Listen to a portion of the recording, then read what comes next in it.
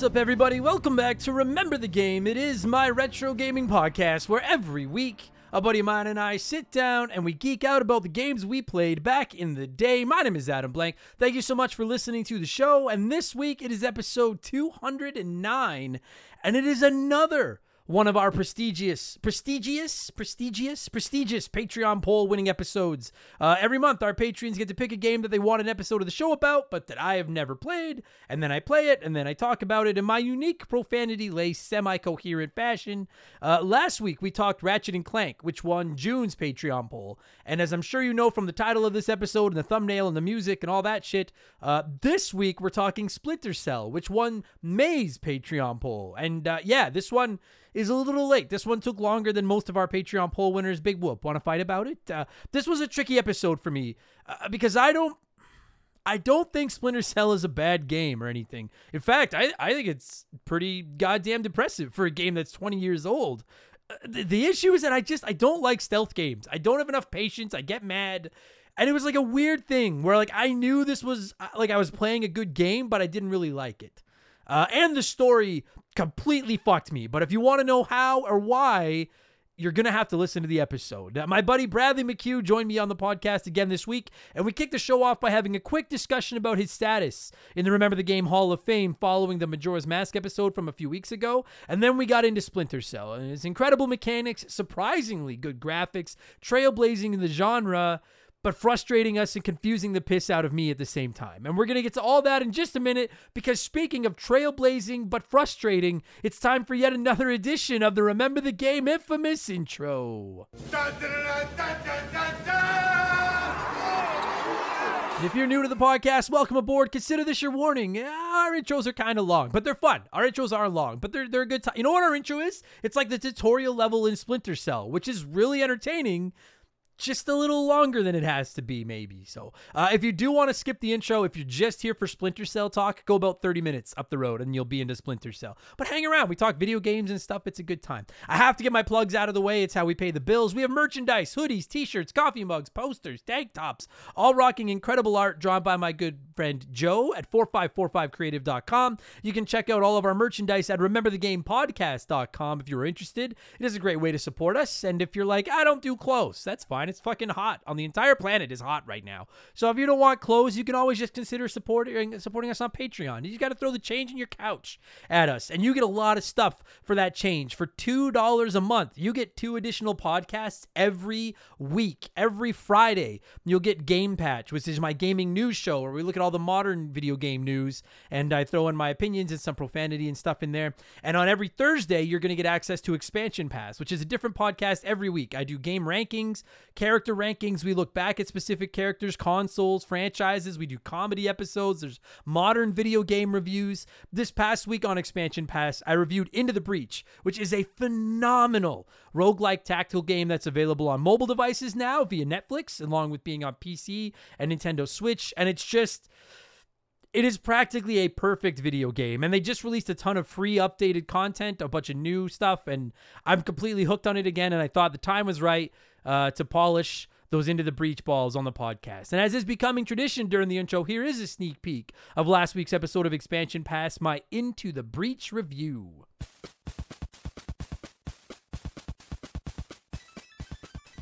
This game will fuck you up for the first half a dozen times you play it until you start to learn some of the mechanics. It's designed. Don't get frustrated. It's not like, so okay, we'll get into it and then I'll try to explain it. But like, don't let it turn you off if it's beating you at first. There's no permadeath. It's a roguelike. It's expecting you to die and then start over again and again and again. So don't let that piss you off and get to you, okay? The game itself is fucking hella deep as far as the strategy and things like that go, but you can learn the basics pretty quickly. It is a turn-based strategy game. Think Fire Emblem, think XCOM, those, Gears Tactics, those types of games. You're moving your characters around on like a board or a grid, and the enemies are moving around on it as well. I fucking love those types of games. And the concept of the game is that Earth is in shambles. These giant monsters that are called the Vek, V-E-K, the Vek, are attacking humanity. And so you control a team of 3 mechs, which are these fucking giant killer robots. Again, think Pacific Rim, or if you've never seen Pacific Rim, think Megazord from Power Rangers.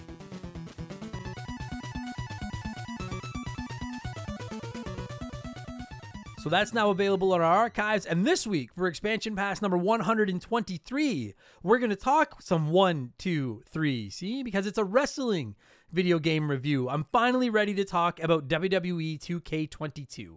If you don't know, 2K took a year off after WWE 2K20 shit the bed a couple years ago. And if you're wondering, did they right the ship with all that extra time with WWE 2K22? The answer is kind of. I do like it. I don't know if I love it, but it's some stuff I love, some stuff I hate. I'll tell you all about it on Expansion Pass tomorrow. So again, $2 gets you 2 additional podcasts every week, plus instant access to 100 episodes of Game Patch and over 120 episodes of Expansion Pass. So instant access to over 200 bonus podcasts, plus 2 additional shows every week. Plus, you can join our Remember the Game Discord. You'll get a chance to vote in our Patreon poll every month. You get the ability to submit comments to be read on all of our podcasts, and you get a shout out, and you get to hear me mispronounce your name like I'm about to do to most of these people. A huge thank you to our newest patrons, Jake Floriani, Jack Goodson. I'm too far away from my notes and I don't have very good eyes. There we go. Spiro the Hero, Brandon, Dan Fidel, Sean Johnson, Christopher Britt, Matthew Harrington, Pat P, Kenneth A. Rice, Joey Jojo Jr. Shabadoo. That is the worst name I ever heard. David Simmons, Delicious Morsels, Stupid Sexy Flanders, Zach Bissonette, Kane Taylor, Vic Vinegar, Michelle, Zamatos, Fogbear, Yannick Paradis, J.D. Young, William Shaw, Ryan Draxler, Zach Efron, D.C. Kusinal? Sorry, DC.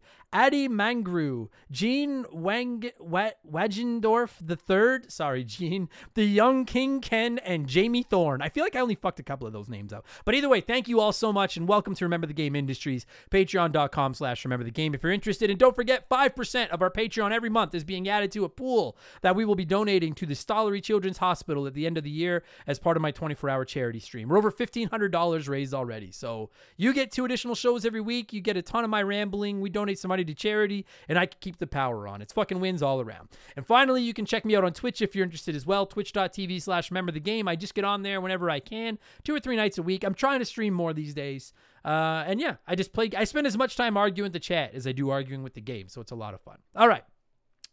That's enough blowing myself. Let's blow some of you. It is the opening segment here on the show. I read a few comments and questions from our patrons, usually gaming related, but not always. And we call this segment Blowing in the Cartridge. He blows all right. He blows big time. That's it, honey. Get into the spirit. Let's blow. And our first blower this week is Kane Taylor, who wrote in and said, "Hey man, recent Patreon subscriber here. Awesome show. Simple question. What video games from any generation have the best story? I first got into games with stories when being absolutely blown away by Final Fantasy VII as a teenager, and I've been chasing the dragon ever since. I'm currently 25 hours into Final Fantasy VI. It's my first playthrough ever, and while I'm enjoying it, the story really isn't doing it for me. Blasphemy. I know.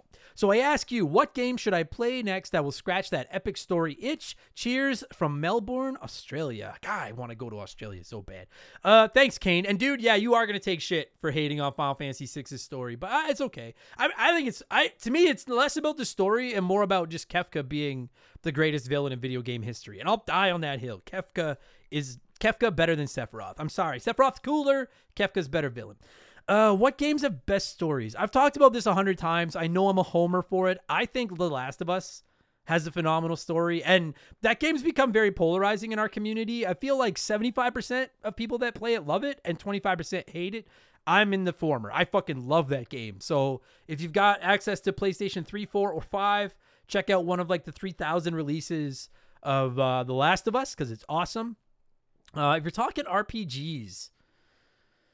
fuck. And I know people are probably yelling ideas into the phone right now. I don't play a ton of RPGs anymore. And I'm like, what's got a great story? Because I do think, like 7 or not, I think 7 has a pretty good fucking story. Oh, man. You know what? Well. Yeah, you know what? I'm gonna stick with that. You didn't say it have to be a Final Fantasy game. If you're just looking for a good story, I'm going to stick with The Last of Us. I think The Last of Us is great storytelling. So go with that, Kane. I hope that works. Shoot me a DM if you need some more ideas, and I'll see what else I can come up with. But otherwise, I'm saying Last of Us. Ryan Shimmick wrote into us and said, who do you feel was most at fault for the great Lemon Tree feud? Shake harder, boy.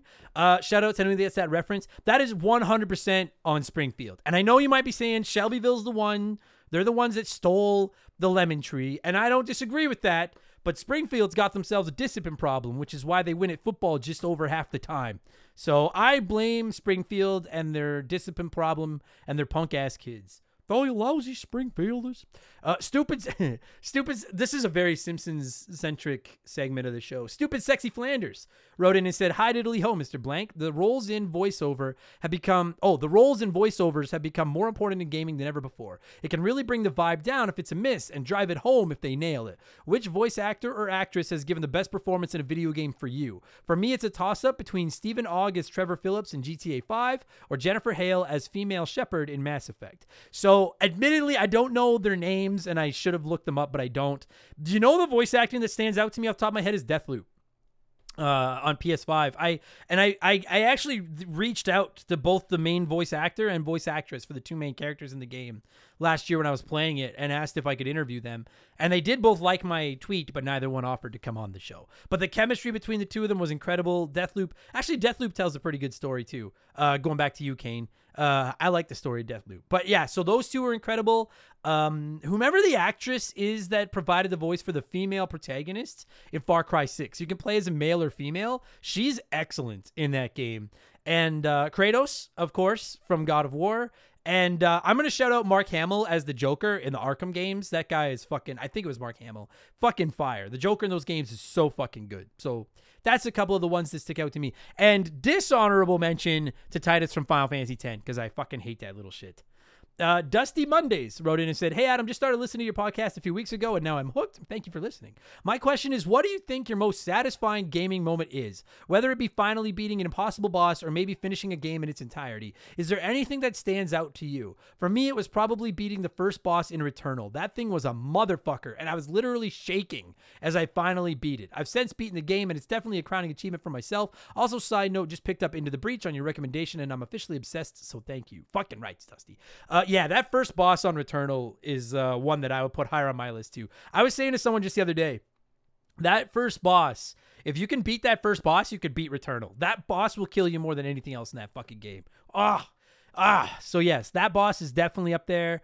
I've beaten everything in Cuphead, and I would own that. I'm pretty proud of that because that game's pretty tough. But you know what? I actually think my proudest gaming achievement is, for anyone that was watching my 24-hour charity stream last year, I was like 17 or 18 hours in. I was pretty tired. And I was playing Battletoads on the NES, and I beat the speed bikes. On the up and up, no save scumming, no nothing. I beat the speed bikes. I was exhausted. Maybe that's why I was able, because I haven't been able to do it since. Maybe I was just in this like fucking weird sleep deprived trance. I don't know, but that's up there for me too. And the fact that I did it on stream where people saw it, so I had proof, made me pretty proud as well. So those will be some of the ones that I'm going to go with. Yeah, that fucking boss in Returnal. What a son of a... Oh, Celeste, too. I love that goddamn game. And that game's pretty goddamn tough. Thanks, Dusty, for writing in. Nintendo said, hello, Andy Crank. I just wanted to... I like that. Hello, Andy Crank. I just wanted to get some of your thoughts on the current collecting market. More specifically, where do you see physical games going 10, 20, 30 years from now? Do you believe the more recent games like the Wii, Wii U, 360, PS3, PS4, Switch, etc. will reach the levels of the NES, SNES, Genesis? Most people speculate physical games will go away and everything will be download. Will that increase the value in your opinion, since there will be a shortage of a collectible? I'm a fairly large collector, and I'm not going to lie, it's an investment at the same time. However, I do absolutely love the hobby, so to me it's all priceless, since I more than likely would never sell anyways, God forbid. I know you've mentioned you used to be a collector, and I'm really interested in your take. I'd love a dedicated episode of Expansion Pass on collecting someday.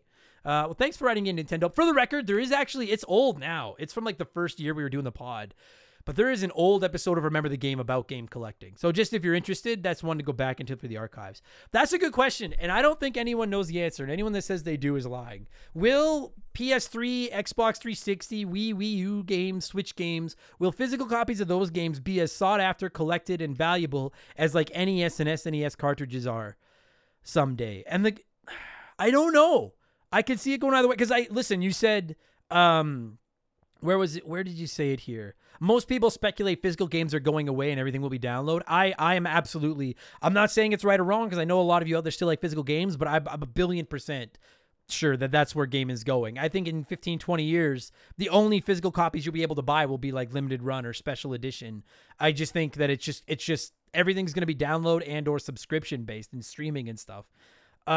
It's just that like there's so many copies of those games and everybody, I think it's like a lot of other things. Like nobody kept their boxes and stuff. I know some did, but like most people didn't keep their boxes and stuff in the NES, SNES era because nobody imagined they'd ever be worth anything. And now people collect everything and keep it all put away just because they think someday it will be worth something. So I think that those games will be a little bit more readily available. I think there's a lot more annualized titles now than there used to be, which takes up a lot of space. I'm sure there'll be some games that'll be worth a fortune.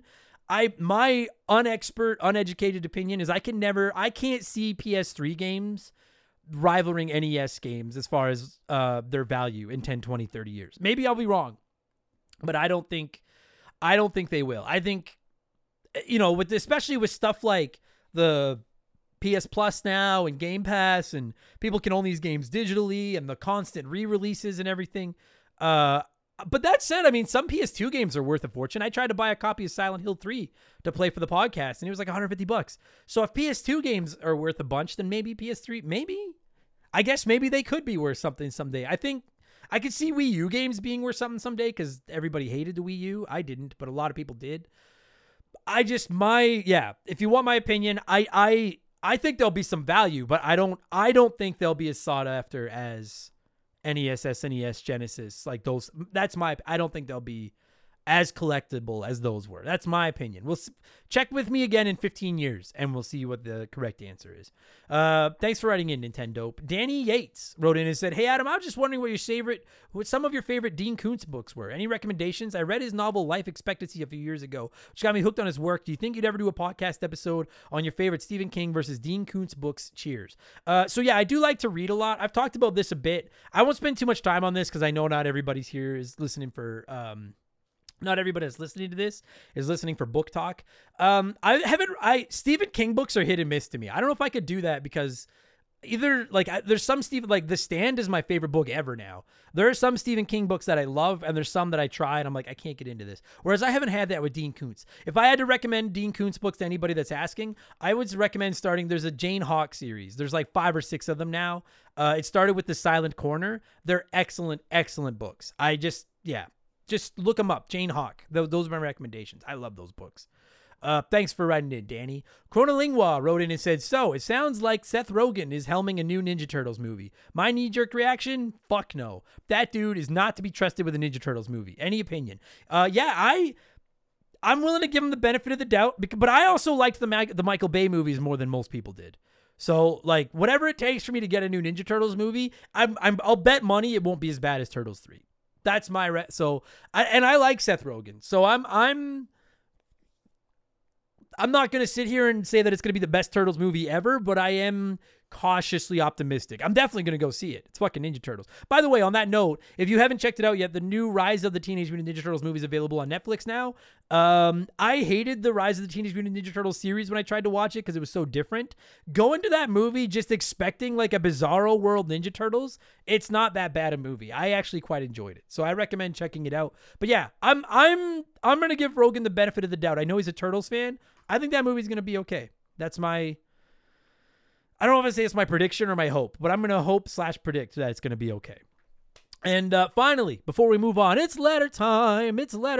Rush's Dog Walker wrote in and said, "Hola, let's say we're smack in the middle of the console wars of the 90s. If you were working at Sega, what would you have done differently to beat out Nintendo?" Dude, I have wanted to dedicate an entire episode of Expansion Pass to this forever, and this just relit that fire. We are going to do an entire episode of Expansion Pass about Sega, and I don't want to call it what Sega did wrong. I just want to say, if you could go back in time, what would you change? Because listen, not only, like, I'm a Nintendo fanboy, but Sega was taking it to Nintendo. There was a point where Sega was winning. The Super Nintendo had to step its fucking game up to come back and beat Sega. Sega was doing great. So, I mean, obviously the power of hindsight, I would not have released this fucking Sega CD and the 32X And this might shock some Saturnians.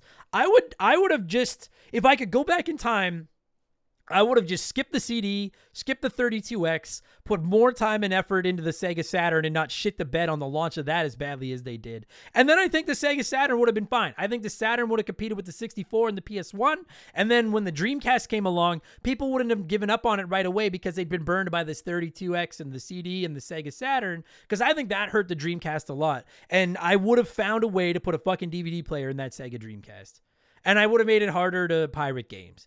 But like, again, we all have the power of hindsight. I just, to me, from the outside looking in as someone that didn't grow up with Sega, where they really fucked up was the CD and the 32X. Because then by the Saturn, which from what I understand from you fucking Sega Saturnians, the Saturn was a fine system, but a lot of people had already been burned by Sega a couple times by buying the CD and buying the 32X and not really getting a lot of support.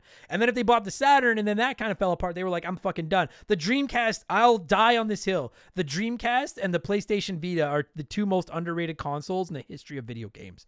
The GameCube is up there, but the GameCube was at least a success. I love the Vita, and I thought the Dreamcast was so ahead of its time, and it just got it. There was no room for 4 consoles, but if they had put a DVD player in that thing and it had been so easy to pirate games and they had pissed so many of their fan base off, I think the Dreamcast would have been fine. And so that's what I would have. That's quick answer. I would have dropped the CD and 32X and focused on the Saturn. There you go. Thank you. And we'll do an episode about that on Expansion Pass someday, because I think that'd make a great conversation. Thank you very much for all the submissions, everybody. I appreciate it. Let's switch things up and let's get into our official game show, the official game show of Remember the Game Industries. Play 1, Remake 1, Erase 1. And a huge thank you to Classic Concentration from the NES for unknowingly providing us with the theme music for the show. The rules are simple. Every week I give our listeners 3 retro video games. They can play one as it was released, they can remake one as a modern game, and the third is erased from time forever. And as always, there's no wrong answers, but there is a right one. We'll tell you what that is in a minute. This week, to go along with the concept of Splinter Cell, I went with 3 games from the original Xbox era that just feature badasses sneaking around committing badassery. We have Thief, Deadly Shadows, Hitman 2, and Max Payne. And I like it when I come up with 3 games and the vote is very close and split. Unfortunately, this week was not. 50% of you said play Hitman 2, remake Max Payne, and erase Thief. There's 6 possible combinations, and half of you voted for that one. So this one wasn't close at all. Let's see what a few of you had to say here, and then I'll tell you what the right answer was. William Shaw said, I have not played any of these games, but I have seen some janky-ass Hitman gameplay footage, and I have zero faith in that series because of it. Thief was cool when it came out, so I'd play it as it is, and Max Payne was ultra cool back in the day, so remake it so I can experience it legit for the first time. That Neo bullet time madness still eludes me. Dude, Max Payne was fucking legit back in the day. We're going to do a Remember the Game about Max Payne someday, and you're going to find out that I'm a secret, like, long-time, huge Max Payne fan. I fucking love that goddamn game. Joey Jojo Jr. Shabadoo. That is the worst name I ever heard. I can't not do it. And then Joey like, where's Joey Jojo? Simpsons fans, love ya. Joey Jojo wrote in and said, I would grudgingly play Hitman 2. That would leave me with a remake of Thief, which I've wanted to play for some time, but it's fairly outdated and current generation could do a lot for it. And I would erase Max Payne from existence. The gameplay gets repetitive real fast, and the slow motion gimmick the game is centered around was entertaining once in The Matrix. Max might as well join his family. Oh, if you don't know, his family's dead. That's fucking, man. That's a lifetime of people saying your name sucks, Joey Jojo Jr. Shabadoo. Holy fuck. Max can join his family.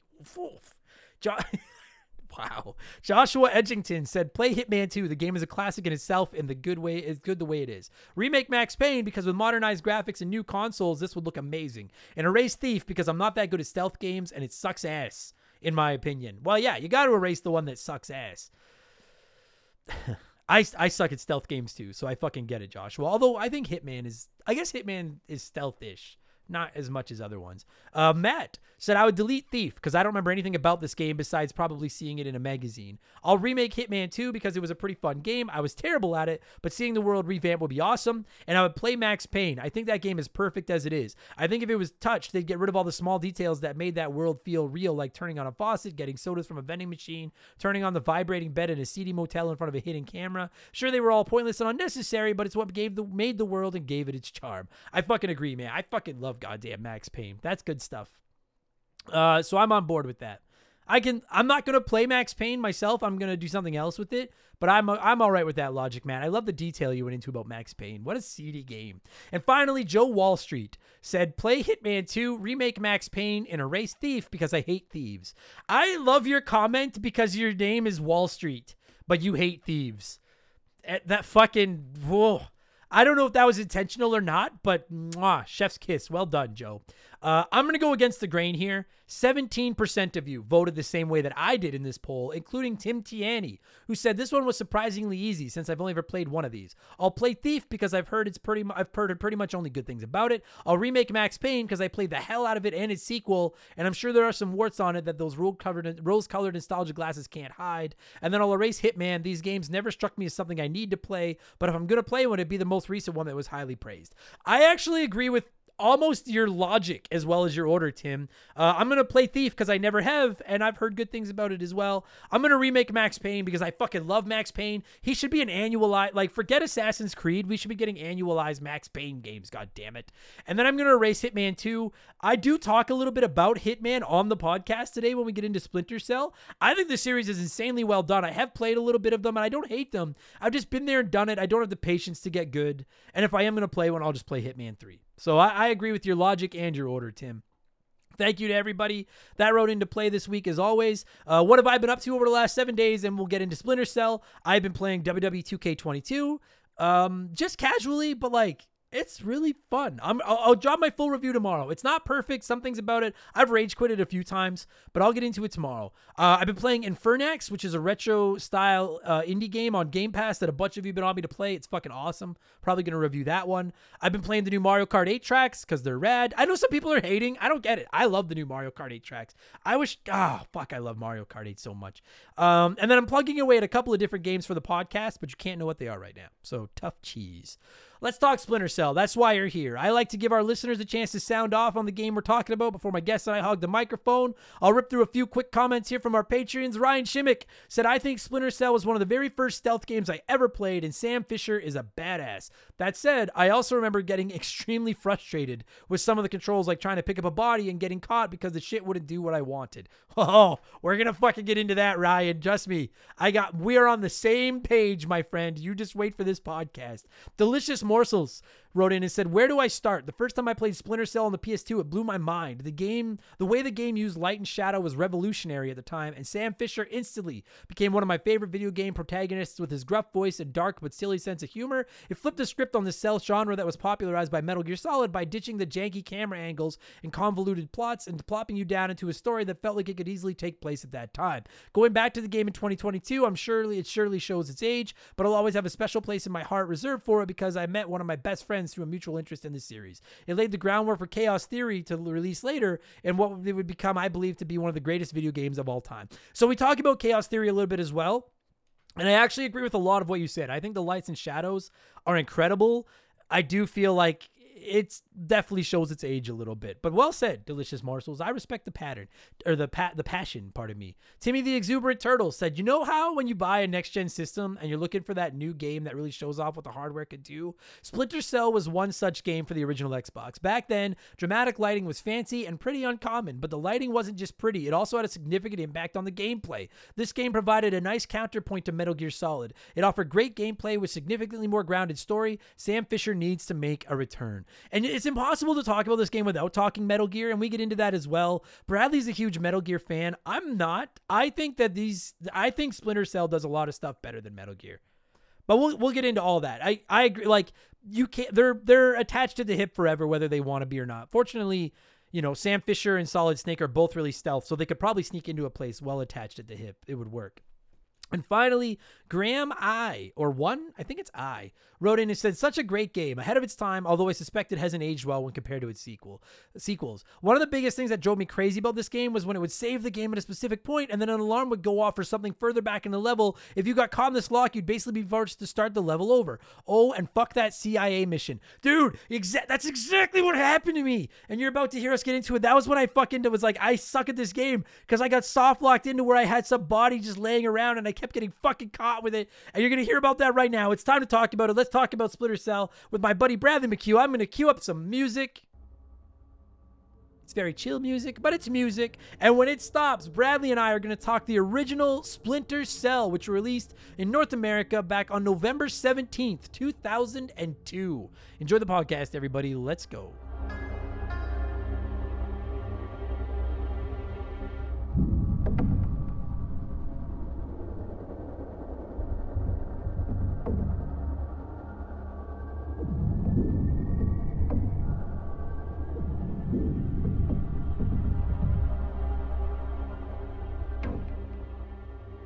All right, so joining me via the blank phone this week is a good friend of mine. You all know him very well, and we have to address a controversy before we get into anything. But I will say, it's my buddy Bradley McHugh. So Bradley, how are you? Let's start this off gently. How is life? How are you doing? I am doing great. It's the summer, and I'm outside a lot, and which is nice because that's why I like having the Switch, because I can like go outside but still play video games. Yes, a total. Except Perfect. that I will say I find the glare off the Switch screen sometimes to be a little much. Like I can't. It's pretty bad. Yeah, actually, Yeah. I do agree with that. Like- it's not as bad as the 3DS. I don't know if you ever tried to use the 3DS Yeah. in public. But at least with the 3DS, like you could lift up the top one and use it as like a shade. Yeah, that's true. Whereas like the Switch, like I'll try to play Mario Kart outside and I'm like, because same thing, I want a game, but I also feel obligated to be outside, and sometimes it works and sometimes it doesn't. But Yeah.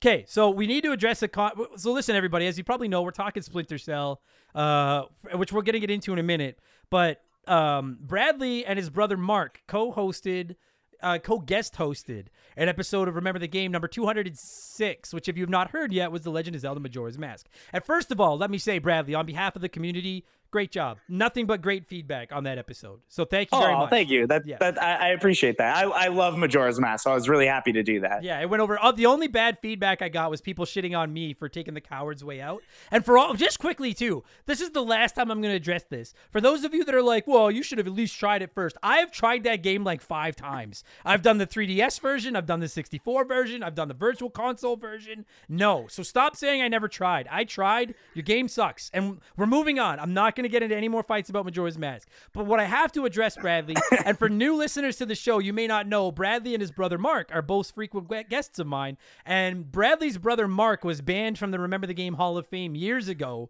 for making me talk Mario is Missing, because I despised that game. And I never had intentions of banning you from the Hall of Fame. I thought, well, we need a McHugh in the Hall of Fame. But then Absolutely, I agree. But now it's your dad. Your dad is in the Remember the Game Hall of Fame for his soccer song story. Because during the Majora's Mask episode, you went to bat and defended Mario is Missing. And that infuriated me. And I've had several people tell me that I have no spine if I don't take a stand and ban you as well. So I just want you to know, it's nothing personal. With Mark, it's personal. With you, it's nothing personal. But your love of Mario is Missing has turned into your ban from the Remember the Game Hall of Fame forever. I just want you to know that. Well, hold up for a second. Done. Well, but before you ban me from the the Game Hall of Fame, go and listen to that Mario's Missing soundtrack, and then tell me you didn't wiggle your finger. You cannot put a game. If we're putting games into the Hall of Fame on their soundtracks, Sonic Adventure 2 is in the Remember the Game Hall of Fame, and I can't. Fuck, that's a good won't, point, actually. And shan't let that happen. So all right, all right. Yeah, you know what? You've made fair points here Yes. today, and I accept my ban. You're done. But the next time you talk to your dad, please let him know on behalf of all of us that his induction ceremony will be in November. He's officially going into the Remember the Game Hall of Fame.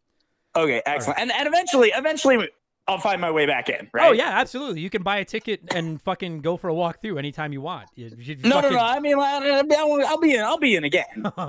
Yeah, we'll see about that, sir. Maybe when you and Mark buy the podcast from me, then you can do whatever the fuck you want. Okay, now that we've killed 4 minutes of this podcast, oh boy. Okay, we're talking Tom Clancy's Splinter Cell, everybody, and I need to collect my thoughts here. Sure. Bradley, what do you think? I'll shut up for a minute. Where do you stand on Tom Clancy's Splinter Cell? I'm pretty torn on it. I've spent the last few days with it, and I get what they're doing. I really do. I get what they're doing, and I'm not sure I like it very much. But because here's my issue. If you're a Remember the Game listener, you probably know I'm a pretty big Metal Gear Solid fan, and I'm going to try not to do the the comparison too much, but it's really hard because this and Metal Gear Solid 2, they kind of go hand in hand, but Metal Gear Solid 2 just like, oh, it's just so much better than this. Now, and fuck, see that? You just painted me into a corner because I fucking hate Metal Gear Solid 2. And if you don't know, actually, Bradley was my guest a couple years ago. You can hear the episode in the archives about Metal Gear Solid 2. I hate that fucking game. And it's not the game's fault. It's that fucking little piece of shit Raiden, or whatever the fuck his name is. I hate that little... I love Raiden, dude. I think Raiden's the best. I think his mom should have swallowed him. I fucking hate that guy so much. So much. What the fuck? And, no, I stand by. I fucking hate that guy. But...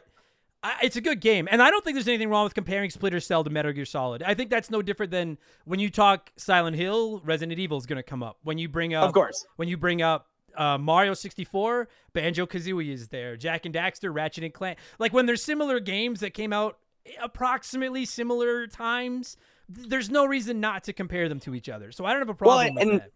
Well, and Ubisoft has even said publicly that Splinter Cell. Like them making Splinter Cell at all was a reaction to Konami's success with Metal Gear Solid.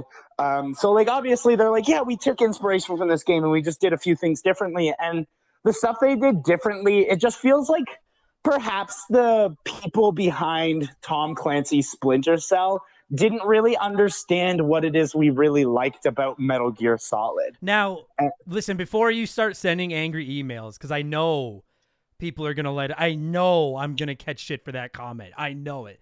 There's the comment I just made? Yes. Let me just say, I think, and this is I don't particularly like stealth games as a whole. So I'm not going to sit here and be like, well, I prefer the gameplay of Splinter Cell to the gameplay of Metal Gear Solid. Because if we're being honest and putting all our cards on the table, I don't love the gameplay of either. I don't have the patience for stealth games. I start to get irritated and I start to rush. And when you start to rush in a stealth game, you get caught and then you have to start over and then the vicious cycle continues.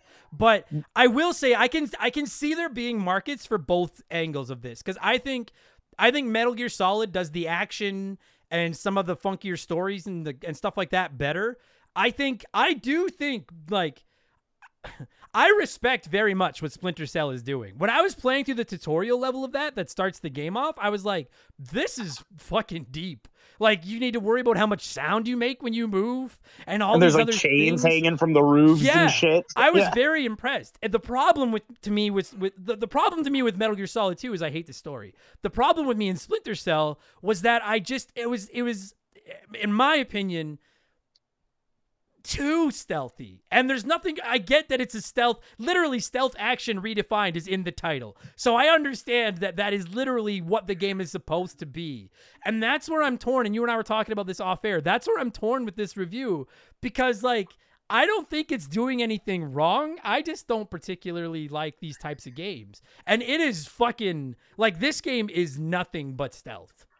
Like, that is completely true, and that's why I don't like it.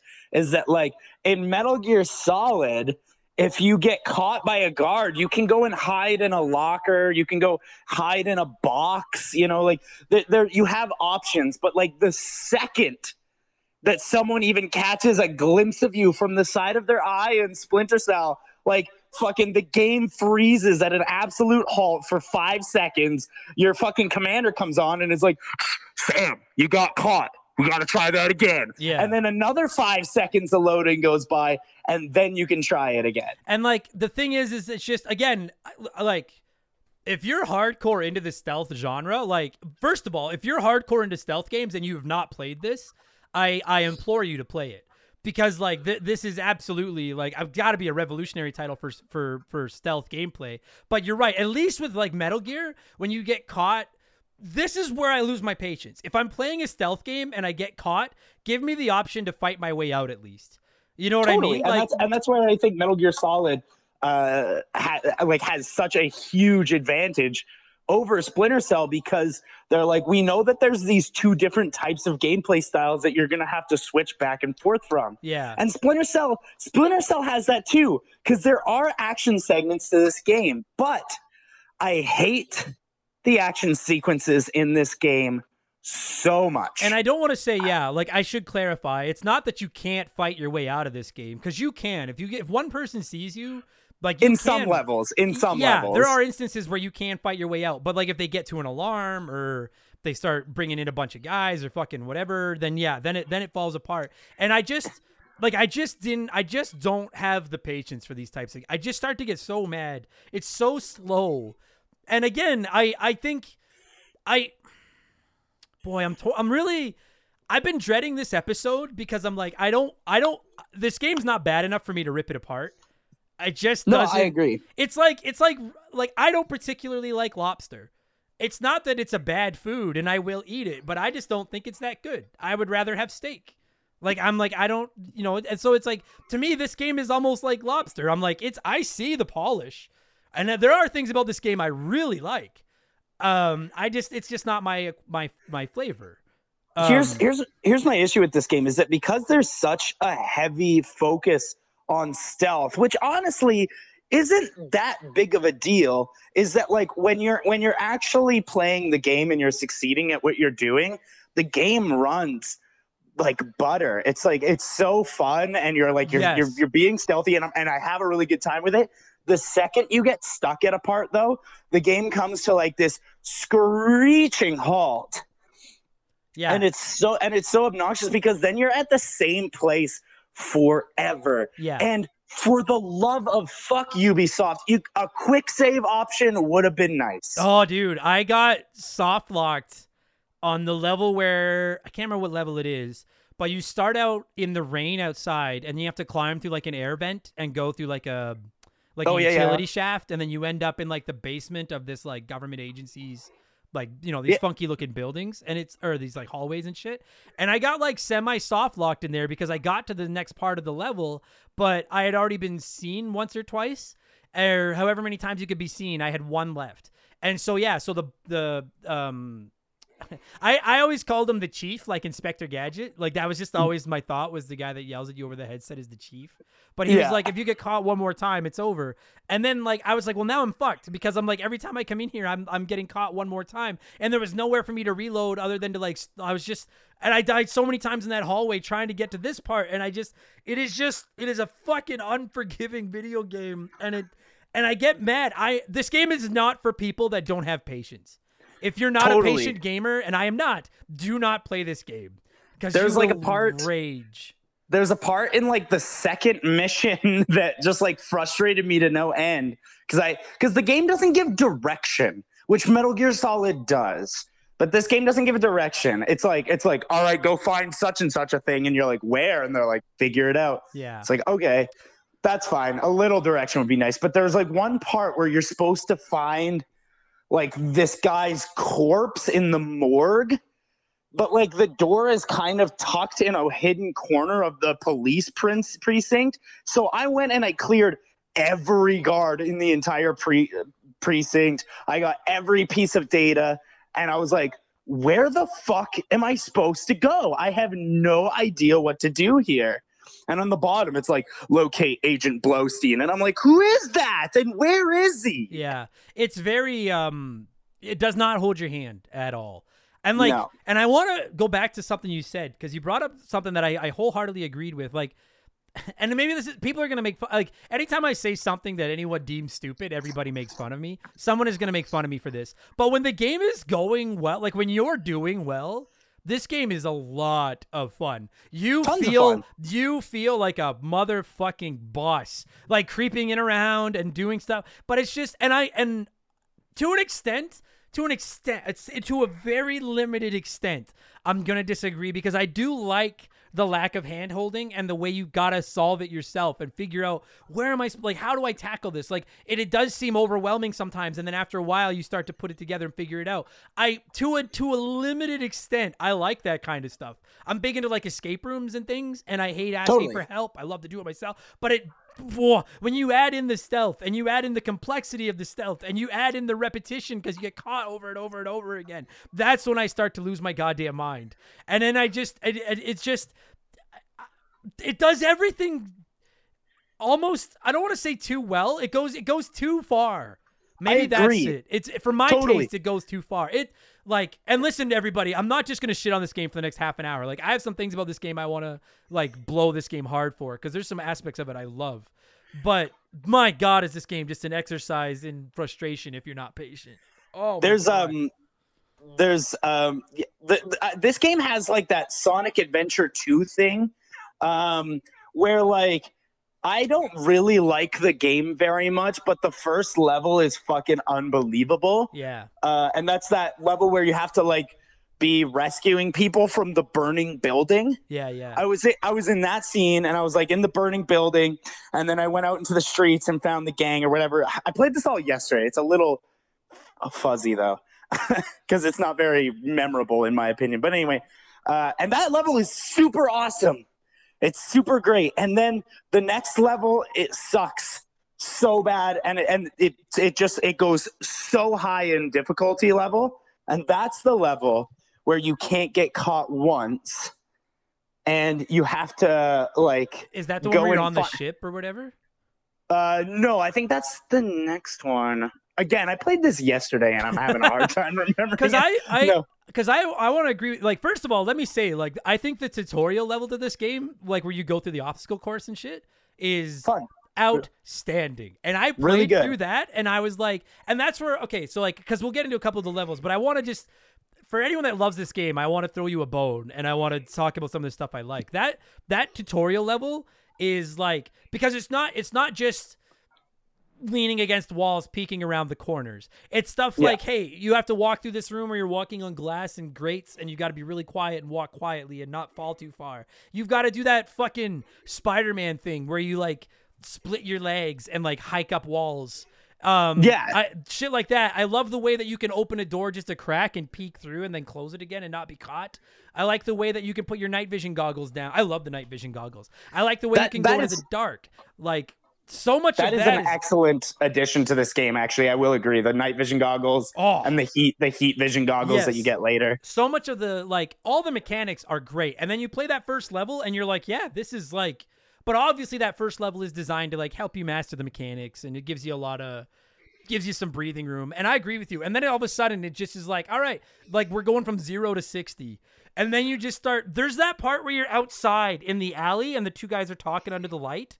Yeah. And that's where things started to go wrong for me. And I don't expect this game to be like the greatest shooter of all time. And maybe I'm just not good, but I was streaming it, and all the people that were watching me streaming too were like, what the fuck? I was like, for the life of me, I cannot make a shot this game. And I'm like, these enemies are in the bullseye. Why am I not hitting anybody? I'm thrilled you brought this up, because I was getting so pissed off yesterday, specifically in Mission 2. I was getting so pissed off, so I started running tests because I was getting so annoyed. And yes, there is some sort of randomizer in the way you shoot the gun and the way it's programmed that, yes, you can be aiming right at somebody's face and hit them 50% of the time. Yeah, what the fuck? Like, so then, like, but now I will say, to go back on that, to counter it, I love the way that you can shoot out a light and then sneak by in the dark. Yeah. So I was like, and the light shots always hit. And so I was like, I found they hit usually more often than people shots, but I did have a couple I'm doing misses. Something right. Why isn't this work? I was getting so mad in that alley because I was like, how much more accurately do I have to make this shot? And people on my stream who are ruthless and will do nothing but make fun of me when I suck at a game were like, it does kind of, and listen, for those of you listening, if Splinter Cell has some mechanic that we've missed that explains why these shots aren't working, don't even worry about telling me, because I'm honestly just never going to play the game again. Like, I've played it. It's fine. I'm done. But, like, maybe there's a reason, but if there is a reason, I don't know what the fuck the reason is. Like, I have one eye and no depth perception, and I've never shot a gun in my life. And I might be a better shot than Sam Fisher. And his job is shooting. I promise you it's not your eye. The shooting in this game is fucked. Okay, it's broken. Oh, my God. But then, like, I also feel like it's trying to push you toward not shooting. It's trying to push you toward taking out lights and throwing bottles to make a distraction and sneaking around. And I get all that. But again, it's just, maybe I'm just, and maybe you're the same way. Maybe neither of us is just very good at this. But, like, it's I think it's really just like a patience thing. Maybe that's what it is. Is it's a patience thing. I don't know. I just don't have the patience for this level of stealth. And like, I'm gonna be real here, and I'm sure people in the comments are gonna call me a pussy or whatnot. But I think this game's too hard. I do too. I genuinely think this game is just too hard. And I like really difficult games. Like people that then before you all are like, why don't you play Souls? No, Souls can suck my ass. But like stuff like Cuphead and Mario Lost Levels, particularly platformers and things. And that's why I'm wondering if you're really into stealth games, maybe this is your Mario Lost Levels or your Cuphead. Like maybe this is the Souls of stealth. I don't know. Because like have you ever played any of the Hitman games? I have like a really long time ago. I played one of the ones on the GameCube. Okay, like I've played some Hitman, and I love those games, but I don't find the stealth nearly as precise and difficult and unforgiving. That's the word I was looking for. As this game is. And again, I do think it gives you the tools. I think that all the different equipment you get is awesome, dude. Shit, like you've got that microphone thing where you can listen to people. Like you feel like James Bond. Like it's really dope. There's that one part in one of the early levels. It might even be the first level. I don't remember. But you go through like a back door, and then you're walking through like a prison cells. Like a hallway, yeah. And like you're going from dark spot to dark spot to dark spot. And I was having so much fun there. And I was like, this is fucking awesome. But then, once that difficulty ratchets up, that ship level, once I got onto the ship, I was fine. But trying to get through those pipes to figure out how the fuck to get onto the ship, I had no fucking idea. And the thing is this game doesn't... and I understand why, because it's shooting for realism. But you know how, like, in some games, when you can interact with something, it just looks a little bit different, so you know? Yeah. This game does not do that. No, Like, everything looks like it like blends into the background. yes. And so, like, I hate looking up walkthroughs. But finally, I was like, what in the fuck am I missing? How do I get into the ship? And then they were like, well, there's pipes above you. And you just jump up and grab the pipes and then scurry along them. And I was like, and I saw them and I was like, oh, but the pipes look like every other thing. And I thought they were just the background. And again, I get that for the immersion and stuff, that's great. But I'm used to like Uncharted, where everything I can climb just happens to be painted yellow. Yeah, and it's got like a little glitter coming off of it. Yeah, you put that little shine on it. Like I'm programmed that way. So yeah, hell yeah. I don't know. Like I want to try more games in this franchise to see just what mechanics have been improved. But I don't know, man. It's a tough game for me to review because like did you like the story? At least like I never finished the game, so I don't know how the story ends. I'm gonna be so honest with you. I have no fucking clue what was going on in the story. I was trying to figure it out. It seemed like generic like spy stuff. I didn't really care. And then like I think it was like at the end of the fourth mission or something, one of the characters dies, and it feels like it's supposed to be like a big emotional moment. And I was like, I don't care. Yeah. So I don't know who you are. I don't give a shit. I didn't know what was going on with the story either. And some of you are going to make fun of me for this, and that's okay. Why did when they sent you to Georgia? I thought it was Georgia, like Atlanta, Georgia. And I was like, why are all of these like Russian spies or whoever they are in Atlanta? And then I finally looked up the Wikipedia page and I was like, oh, there's like a Georgia over in Europe somewhere. Oh, like did you it's fine. You can make fun of me. Did you know that? Like make fun. Yeah. It's fine. Yeah, I knew. I knew it. But like, why did you pick a fucking place that's named after a place in America? Like, I was like, why couldn't you have made it like, fuck, I don't even know any Russian, like Berlin or something, like somewhere where I'm like, oh, okay, I'm not in America now. I didn't understand what the fuck was going on. You know what else? You know what else I find kind of bizarre about this game is that I found collecting intel to be kind of just like random.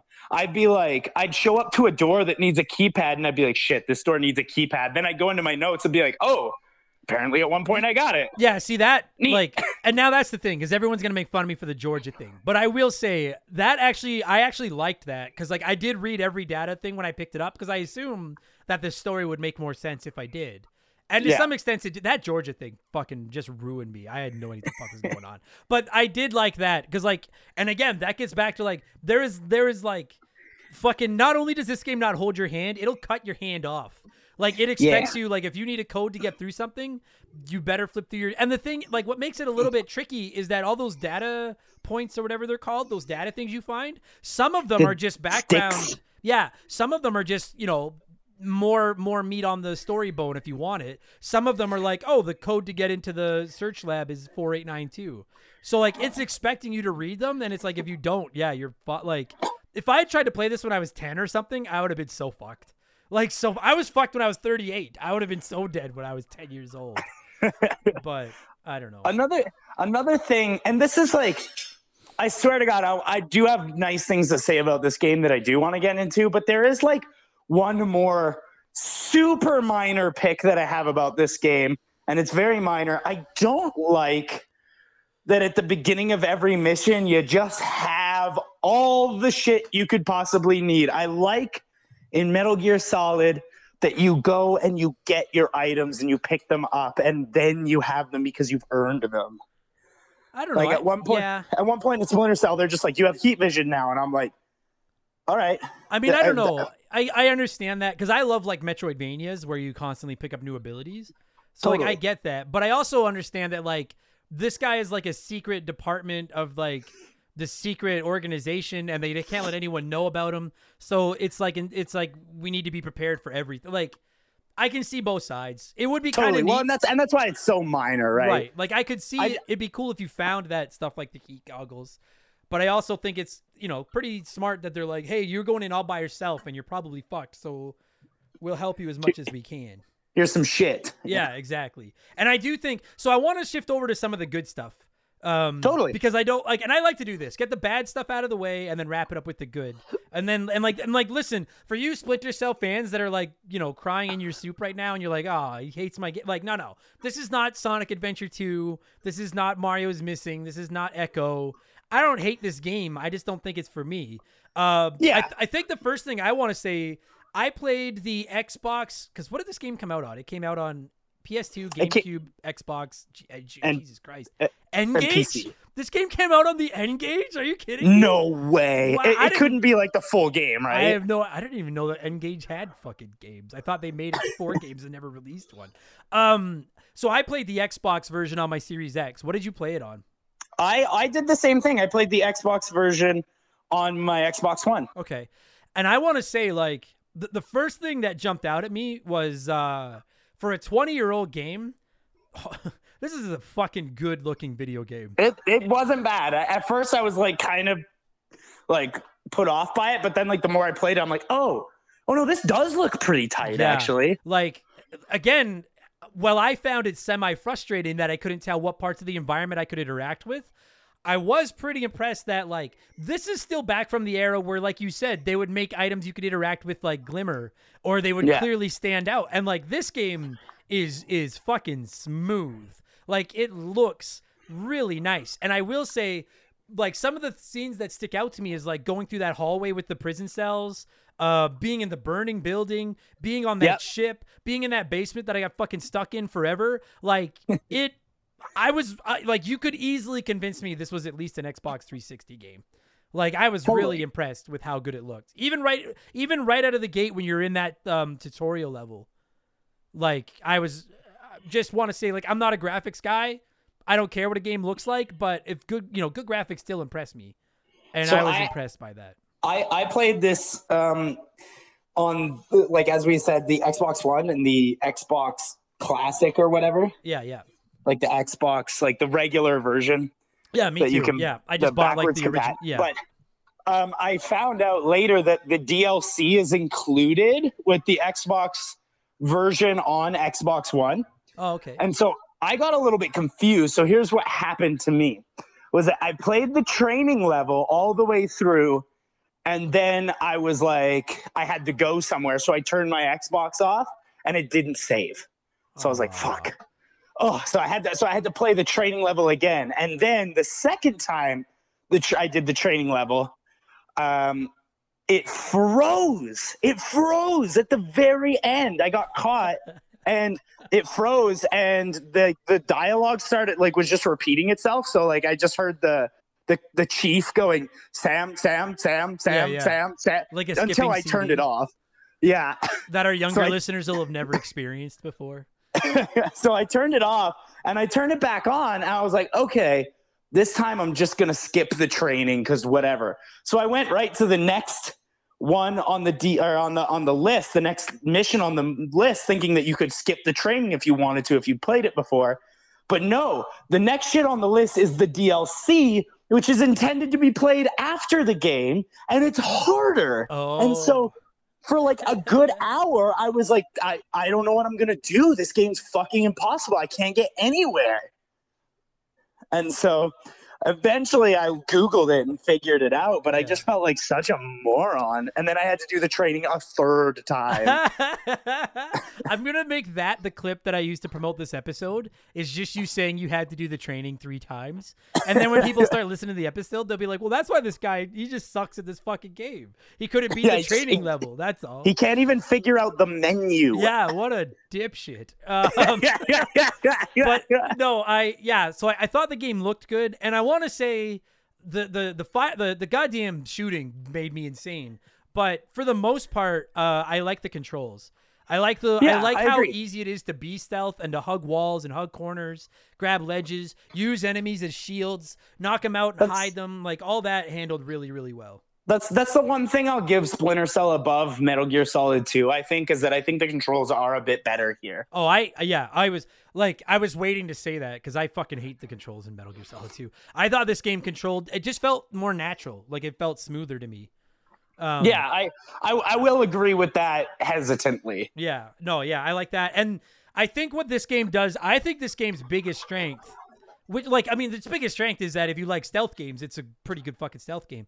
Yeah. But the way that they, I always find it funny when games make the environment work perfectly with so you're dressed all in black and your whole objective is to sneak around, and every level just happens to have tons of pitch black corridors in areas with bright lights. I understand that it's red barrels explode in every video game ever. I understand that it's a little bit cheese, but I really think that the lighting effects in this game are done incredibly well.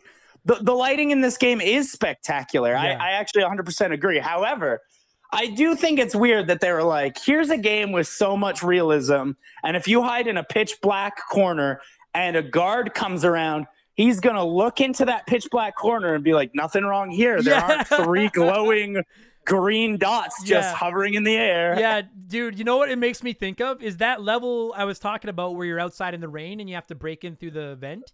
And then you're in the utility corridor or whatever, and you have to climb the chain link fence, drop down, and then go around this corner hallway, and there's one guard pacing up and down the hallway. And you can literally just go into the dark, not even in the corner, but just in the hallway, and just stand there, and he'll walk 6 inches beside you. And and I'm like, man, it's nice that they hired Mr. Magoo's family to work security in their fucking building here. But at the same time, though, if he was able to see you and catch you, I'd be sitting here ripping it a new ass for being too hard. So it's the lesser of two evils. Totally. Sure. Totally. I like that. I do think that the stealth stuff is done really well.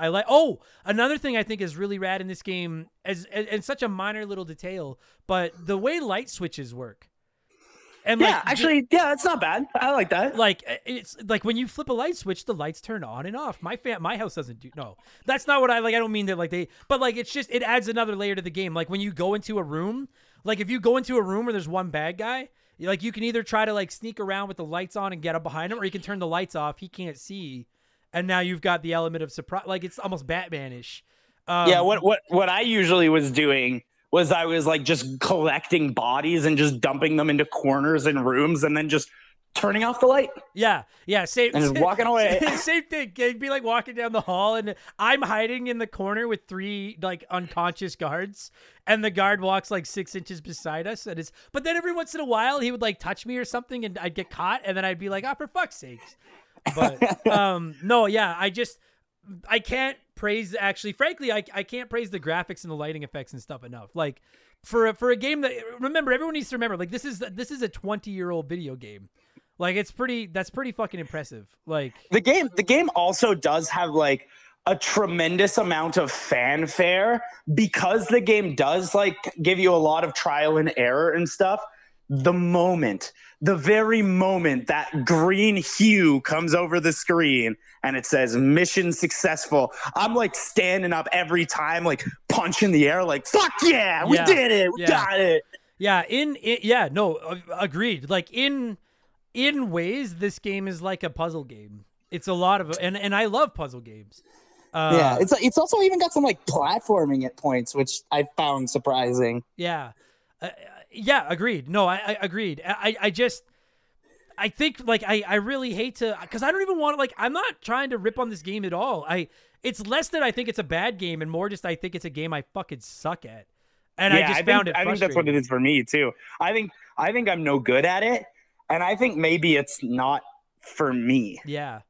Because I don't play Metal Gear Solid for stealth. I'm not into that. Right. I play Metal Gear Solid because I got to know what's going to happen. Yeah, I try to go stealth, and then inevitably it never works, and then I end up getting caught. It's like there's countless memes online about stealth games and about how like minute 1, you're like, I'm not going to get caught. I'm not going to kill a single enemy. I'm not going to get caught at all. Minute 10, you're like, well, I had to kill that one guy, but now back to normal. Minute 15, you're like, son of a bitch. And then by minute 20, it's just a shooter. Like, and that's and that's what always happens to me. That said, yeah, but this game doesn't really let you do that. No, and that's where I don't think it's a fault, because I frankly kind of respect the idea that this game is like, no, like you can't cheat your way through this. Like you're gonna learn to stealth or you're not gonna win, and I respect that. I just am like, but I need to cheat, and it's like, well, you can't, and I'm like, well, then I'm not gonna play you. Fuck you then. Well, that's like, do you remember like in the early 360 and PS3 era, like every game was like a cover shooter, but like we had never played games like that, so we didn't do it. And then Gears of War was like, no, you got to do it. You have to do this. Yeah. And that's like why I think I'm good at cover shooters now, is because of Gears of War. Yeah. I love Gears of War. Me too. Everyone keeps asking me, like, yes, someday we're going to do a Gears of War episode, I promise. No, I really liked it. And the thing is like, so I posted online a few days ago before you and I recorded this episode, and I said, I'm really torn on what to do here, because I see a great game. I'm just not good at it. So it's like, I can sit here and say I don't like it, but then I'm like, and this is what I struggle with Remember the Game sometimes, is like, what am I doing? Like, is this like, if I worked for IGN and I was doing a game review, I would be like, well, it's a good game. Like, I can't sit here and be like, it's a good game, but I don't like it, so I'm giving it a 5. You know what I mean? Yeah. Like, you can't. Yeah, totally. But then I'm like, where, what am I, like, am I talking about how good of game I think it is, or am I talking about how much I like it? Because to me, this game falls into the same, before we started recording, you and I were talking about Star Fox, and this game falls into the Star Fox category for me. Not, they don't play anything at all alike, but I see that Star Fox are good games. I just don't like them. And I see that this is a good game. It's just not my acquired taste. I'm just so...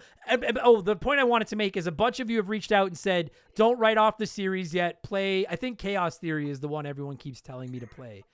I've played Conviction all the way to the end, and it's pretty fucking good. Yeah, like, I understand that this is the first one. This is like... They were getting their ground, you know? No doubt. I'm trying to think of it. Halo. Halo's a perfect example. I get messages from people that have never played Halo, and they're like, I don't really like Halo 1. And I'm like, I get that. Go to Halo 2. Like, Halo 1 was them figuring out the formula. Halo 2 is when they mastered the recipe. Maybe that's what this is. This is Halo 1 for Splinter Cell, because it is the first one. Maybe I should go back and try those games again. I've never beat those. Yeah, like, I'm going to sit here. I'm telling y'all right now, don't expect a Splinter Cell Chaos Theory review next week. But, like, at some point, maybe I will give it another chance. I don't hate this game enough to write it off. I actually am kind of, like, I'm almost a little bit in awe, and I respect how much this game kicked my ass. Does that make sense? Totally. Like, I'm like, you're not cheap. You didn't kick my ass because of like it's not NES hard where games just beat you because they were designed to be impossible. It's not hard because the controls are broken. It's just really hard, and I don't think I'm smart enough to figure it out. Totally. Oh, I completely agree. and I wanted to, just before we wrap this up, we were talking about the graphics and the controls. Just another thing I'd like to praise is actually the sound. Because again, You know what? Yeah, I agree that there's a lot of really great uses of sound here. yeah, like going back again to keeping in mind, like this isn't a 2020 game with surround sound and Dolby, whatever the fuck it is. Maybe it has Dolby. I don't know anything about the technical terms. But like this is a game from 2002, and they do a great job of using the sound to let you know when enemies are coming, and their conversations get louder as they get closer and stuff like that. Like it expects you to rely on sound to help beat it. And the soundtrack isn't anything spectacular, but it's atmospheric at least. Yeah, I mean, like, I think the game would break if they put, like, heavy-duty, like, rock music in it and stuff. Like, it's supposed to be... frankly, it's supposed to be quiet so that you can hear where the enemies are. Yeah, I guess that makes sense, yeah. And even the ways... I think it works on that level. Yeah, and the ways that your sound, like the sound you make, has an impact on whether or not you get caught and stuff is, again... fucking so difficult, but really, really fucking well done. I'm just reading a review on the Wikipedia page, and one comment here, where did it go? The Village Voice gave the PlayStation 2 version an 8 out of 10 and said, quote, "If this game were any more realistic, you'd have to hold in your farts." End quote. That's funny. I And like that. Like, it's true. Like, I'm very impressed. Like, my only real knock on it is that I suck at it, but like, it's a good video game. I think that if I had got and played this game in 2003, I would have loved it. Yeah. But I've been spoiled. I've been spoiled by like modern video games, kind of holding your hand a little bit, like with the exception, of course, like everybody's like, what about Souls games? I don't talk about that. No, we don't talk about that here. But you're right. And like I come from a generation, as do you, but like I know I'm a little older than you. Like I come from that NES generation. Like I'm like, yeah, because like for the most part, I like tough games. But if it's a tough game in a genre that I'm not very good at, like racing or this, then I'm like, if I was good at this game, I would be all over this fucking game. But I suck, and it is so unforgiving. It's just, I know I keep beating the drum, but if you've never played this game, everybody, it is just so insanely unforgiving. It is that boyfriend or girlfriend that never stops bringing up the one time you fucked up. Every time. It just lets you know you fucked up all the time. And I was I know I'm a fuck up. Stop letting me fuck up. You know what else is like a pretty cool mechanic that pissed me off to no end is that in this game, I mentioned it briefly earlier, but you have to hide the bodies. And like, they teach you how to do that in Metal Gear Solid as well, but like you don't really gotta do it that much in that game. In this game, if you don't do it, people will find those bodies. And so sometimes you'll just be like doing something on your own and nothing is going on, and then all of a sudden you stop dead in your tracks and they're like, "You raised an alarm. Yeah. We have to start again." And it's like, fuck. Dude, that's what it was when I was talking about getting soft locked in that basement. That's what it was I had left a body somewhere. And so I would be going down these stairs, and then every single time the alarm would go off, and he'd be like, "They found your body." And I was like, I don't even know what body it is. I don't know where the fuck it is. Like, I can't go back and find it. I also love how brutal he is. He's like, "One alarm is one too many, Sam." Yeah, he's no Chief from Inspector Gadget. Like, I'm like, if you're really that good at Chief, how about you give me some fucking advice? Because I'm stuck, and I'm the one in this basement getting fucking killed over and over again. You stupid. It means he gets results, you stupid Chief. Anyone gets that reference, shout out. I think I'm done. I don't know what else to say. It's a good game that I suck at. Yeah, and I think that's what it is. And you know what? I don't even know if I'd necessarily call it a good game. I'd say it's probably a pretty functional, operational game. It's not my favorite thing in the world. I think, yeah. Go ahead. I think that they could have taken all of the concepts they had and balanced them differently and had a much more fun game. And I think that's where we're gonna. Half of me agrees with you and half of me doesn't. I think we're gonna semi-disagree because like I like I can't think of anything about the game that I'm like, well, that's broken, like that's crap. It's just too fucking difficult. And for the love of fuck, don't use a goddamn fuck. And if anyone listening to this is from Georgia, not Georgia in the U.S., but Georgia and wherever the fuck it is on the other side of the planet. No offense, but like I don't even know you're there. I didn't know you're fucking. I don't even know if it's a country or what. But I didn't know it existed. Today, though. What? We learned today, though. Yeah, we sure did. But like, for all you fucking game developers out there, use Berlin.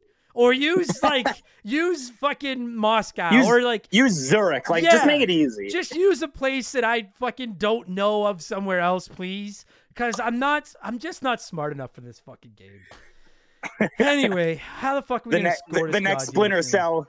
The next Splinter Cell is set in Edmonton in Yugoslavia. Yeah, dude. So yeah, I was gonna say. No, never mind. Because I don't want to give away any details about where my family lives, so I'm not going to get into that. How the fuck are we going to score this goddamn thing? You know what? Normally I try to find a scale that has something to do with the game itself, but this time I'm just going to be stupid. I probably got caught 1,000 times. So Done. If we're scoring this game out of 1,000 captures, what would you score the original Tom Clancy's Splinter Cell Stealth Action Redefined? I don't know if that's the technical name of it, but that's what I'm calling it. I see what Splinter Cell did, and I'm sure I've only ever played Conviction. I haven't played Chaos Theory, which I've been recommended about 10 million times. Yeah. I'm sure that this is an excellent launch pad for this series. Sure. Into probably something that is better. Again, I've never played Pandora Tomorrow or Blacklist or any of those. I've just played Conviction. So I'm going to give it 750 out of 1,000 captures. All right. I can get on board with that. Let me say, too, they announced last year that a remake of this game is in the works. And oh, yeah, that's right. I will play that. For the record, I will more than likely play the remake. Because I want to I forgot about that completely. I want to see. I also forgot about that Prince of Persia one they're doing, too. Yeah. Like, I'm interested in what they could do with this game with PS5, Xbox Series X hardware, as opposed to what it looked like on. Anyway, I'm just saying. I mean, like, I'm not writing the franchise off. I just suck. Totally. If I was scoring it out of 1,000, I'd probably get into like the 775 because it's good. I'm just not good, but it's good. Yeah. I wish it was just like a little bit more forgiving. Just a little bit. Just a little like you can't. The AI isn't that good. It's just if you make a half a mistake, you're fucked. Like, come on now. Totally. Anyway. The AI is probably smarter than I am because the AI knows where fucking Georgia is. Yeah. But, well, and I played it on the Xbox One rather than the Series X, and I don't know if you had this issue, but the load times between getting caught was the biggest piss off about getting caught. Yeah, I'm not gonna ding it for it because I know that the hardware back then isn't the hardware today. But yeah, the load times are frustrating. Like that's something that drives me crazy about tough games too. I love tough games that kill me. Like Celeste will kill you over and over, and then it's like respawn. So I'm not going to ding a 20-year-old game for its load times, but it did add more frustration to my already frustrated frustrations for sure. The only 20-year-old game I'll ding for load times is Morrowind. Have you ever played Morrowind? Yeah. Dude, those load times are fucking insane. Why are they so long? Yeah. Why? Yeah. No, I agree with that. Yeah. Fuck yeah. All right. Well, we made it. We did it. I feel good about this. I don't feel like we were unfair. I'm going to get some hate for it, I'm sure. But other than that, I feel all right. So, and as always, feel free to just forward that to me. Yeah. Yeah. Oh, yeah. And if they want to do that, if you're comfortable sharing it, where can people find you these days? You can find me on Instagram. That's mostly where I do all my video game stuff, and my Instagram handle is The Gaming Odyssey. There you go. Oh yeah, because your avatar is Mario and Yoshi. Yes, that's correct. Every time I see that avatar, I'm like, yeah. Except Yoshi can eat my ass. But check Bradley out over there. And buddy, thanks for doing this, man. That was fun. Hey, no problem. An absolute blast as always, my man.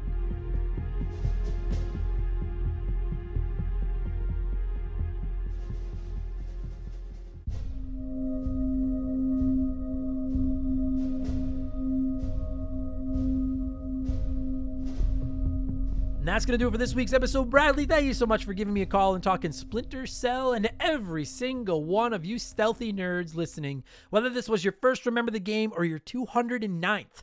Thank you so much for the support. I really appreciate it. And if you're a big Splinter Cell fan, I hope I wasn't too hard on your game. I respect the shit out of it. It's just I suck at it. And I think it's kind of boring. But that's more of just I don't like the genre more than the game itself. It's a this is a masterclass in stealth, and I understand the blazes, the trails that it blazed, the blaze of the trails that this game is responsible for. So much respect to Splinter Cell. If you're interested, you can find Bradley on Instagram at The Gaming Odyssey, as you have already said in the podcast. I think that I just pulled that out of the top of my head, but I'm pretty sure that was the right handle. Yeah, and that's it. If you didn't hate this podcast, leave us a nice review. I see the reviews. We've been getting a lot of them lately, and they make me feel nice. So thank you very much for the reviews. Leave us a good one if you're enjoying it. And if you want access to over 200 bonus podcasts, you want 2 additional shows every week, you want to be able to play one, remake one, erase one, you want to vote for the games we cover, you want to join our Discord, you want to be able to DM with me, spend $2 of your month on us at patreon.com/rememberthegame, and you're going to get 2 additional podcasts every week, including Expansion Pass number 123, which goes live tomorrow, which will be my WWE 2K22 review. That is right. And Game Patch 101, which will go live on Friday, where we talk about all the biggest news in modern video games. Plus, don't forget 5% of our Patreon gets donated to charity. I have a P.O. box. You can find the address at rememberthegamepodcast.com. Shoot me just a postcard or a letter, something little. Let me know where you're listening. I'll send you one back. We'll be pen pals. And check me out on Twitch. I stream whenever I get the opportunity. Twitch.tv/memberthegame. I never beg for subs or anything. It's totally free. You can just see my dumb face and argue with me, and it's lots of fun. That's going to do it. I am going to get the hell out of here, and then I'm going to thank some Patreons and shut this thing down. Thanks for listening. We'll be back next week with Remember the Game number 210. Admittedly, I don't know what it's going to be about yet, but I'm sure it'll be decent, okay? Take it easy, everybody. I'll talk to you later. Cheers. Goodbye. Remember the Game is brought to you by our Patreons. I could not puke up all the content I churn out every week without all of your support. The following people are signed up at the senior executive vice president level or higher at patreon.com/rememberthegame. So I'd like to take a moment, as I'm contractually obligated to do, and fuck up a bunch of their names in a weird rushed thank you skit. So a massive thank you to Makeshift Mallow, Magic Money, Joe Buck, Sharonic, Andre Keegs and his stupid arrow handle, James Clark, Dave McGee, DNA Gaming, Slick Rick, Doug Dorn, Charlie Medeiros, Andrew Wright, Jordan, The Good Enough Gamer on YouTube, Fraser Burns, Lil Bunny Fufu 89, Angry Ticks, Dave Thompson, No One Cares, Brandon O'Brien, Aaron Lawson, Nathan Tremblay, A-Town, Morgan, Zane Donovan, Ryan Kinchin, Mike Maloney, G9PSX, Wolfgang Darren, Sam Wright, Andy Hudson, Chris Copland, Doogie, Wolf Magic 21, Johnny CCDC, Joe LeBlanc, Squints, Titan 420, Zonko 504, Russell Aldridge, Jeff Bergeron, Captain N, Gay Nomad Misi, Daniel, Tunable Power, John Woodruff, Just a Fish, Noob Q, The Super Dad Bros Podcast, Denzalo, Holmes, Zach Shepard, Chris Dickin, Matthew D'Amico, Frosty Feet 492, Triple, Austin Cook, Elijah Burns, Stephen Parnell, Ray San Wantongo, DBXJ, Jameer Williams, Steve Dalk, Phil McCracken, Trav H, Mizuru, Nicholas Chaffee, David Marcus, Phil Lencher, Ruben Elizald, Eric James, Riley Turvey, Jake Carter, Mexican Johnny, C-Spin, Thomas Smith, Nicola, Munch Makuchi, Leroy Westrich, Dark Squall, Jerry the 3D Printed Saustrich, I was doing so good. Russell Segway, Evolva, Sean Ramos, DB Cooper, Mojo the Helper Monkey, Brant Hewitt, Gabe, Dan Fusselman, Aaron Mitson, Fuzzy99, Decoy Man, John Jameson, Blaine the Hoagie Man, Scary Terry, Bucky Duck, Benjamin Swiller, Hego Waffle, Kayach, Jimothy, Joe Stowe, Chris Williams, Oroku Saki's Gardener, Nicole Novak, Cody Richardson, General Fury, Dem Boys on the Roof, James Juan Francesco, The Jamaican Nightmare, Matt Hamilton, Nomad, James Black, Sam Carpenter, Nerdy Hybrid, Colin Bollinger, Justified 01, Lucas, Joey Mercury, You Lick My Butt, IR Jackal, Theran, Squeak Nuts, Isaias, Timmy the Exuberant Turtle, Lance Jones, Brian Neese, Christian Gabriel, Maverick Marty, Big Poppy Logan, Phil Vow, sorry Phil, John M. Watkins, Tally 311, Beef Dingleberry, Hitchy Poo, Daniel Matthews, Arctic Vision, Romaldo Marquez, that's a sweet name, Connor McCann, Bulma Simp, Mark Naley, Darren Dickey, Trevor McKee, Quiet Place Queen, Cam Nelly, and Zamitos. If I fucked up your name, it's a badge of honor, god damn it. Thanks so much for the support, everybody. Talk to you later. Purple Monkey Dishwasher.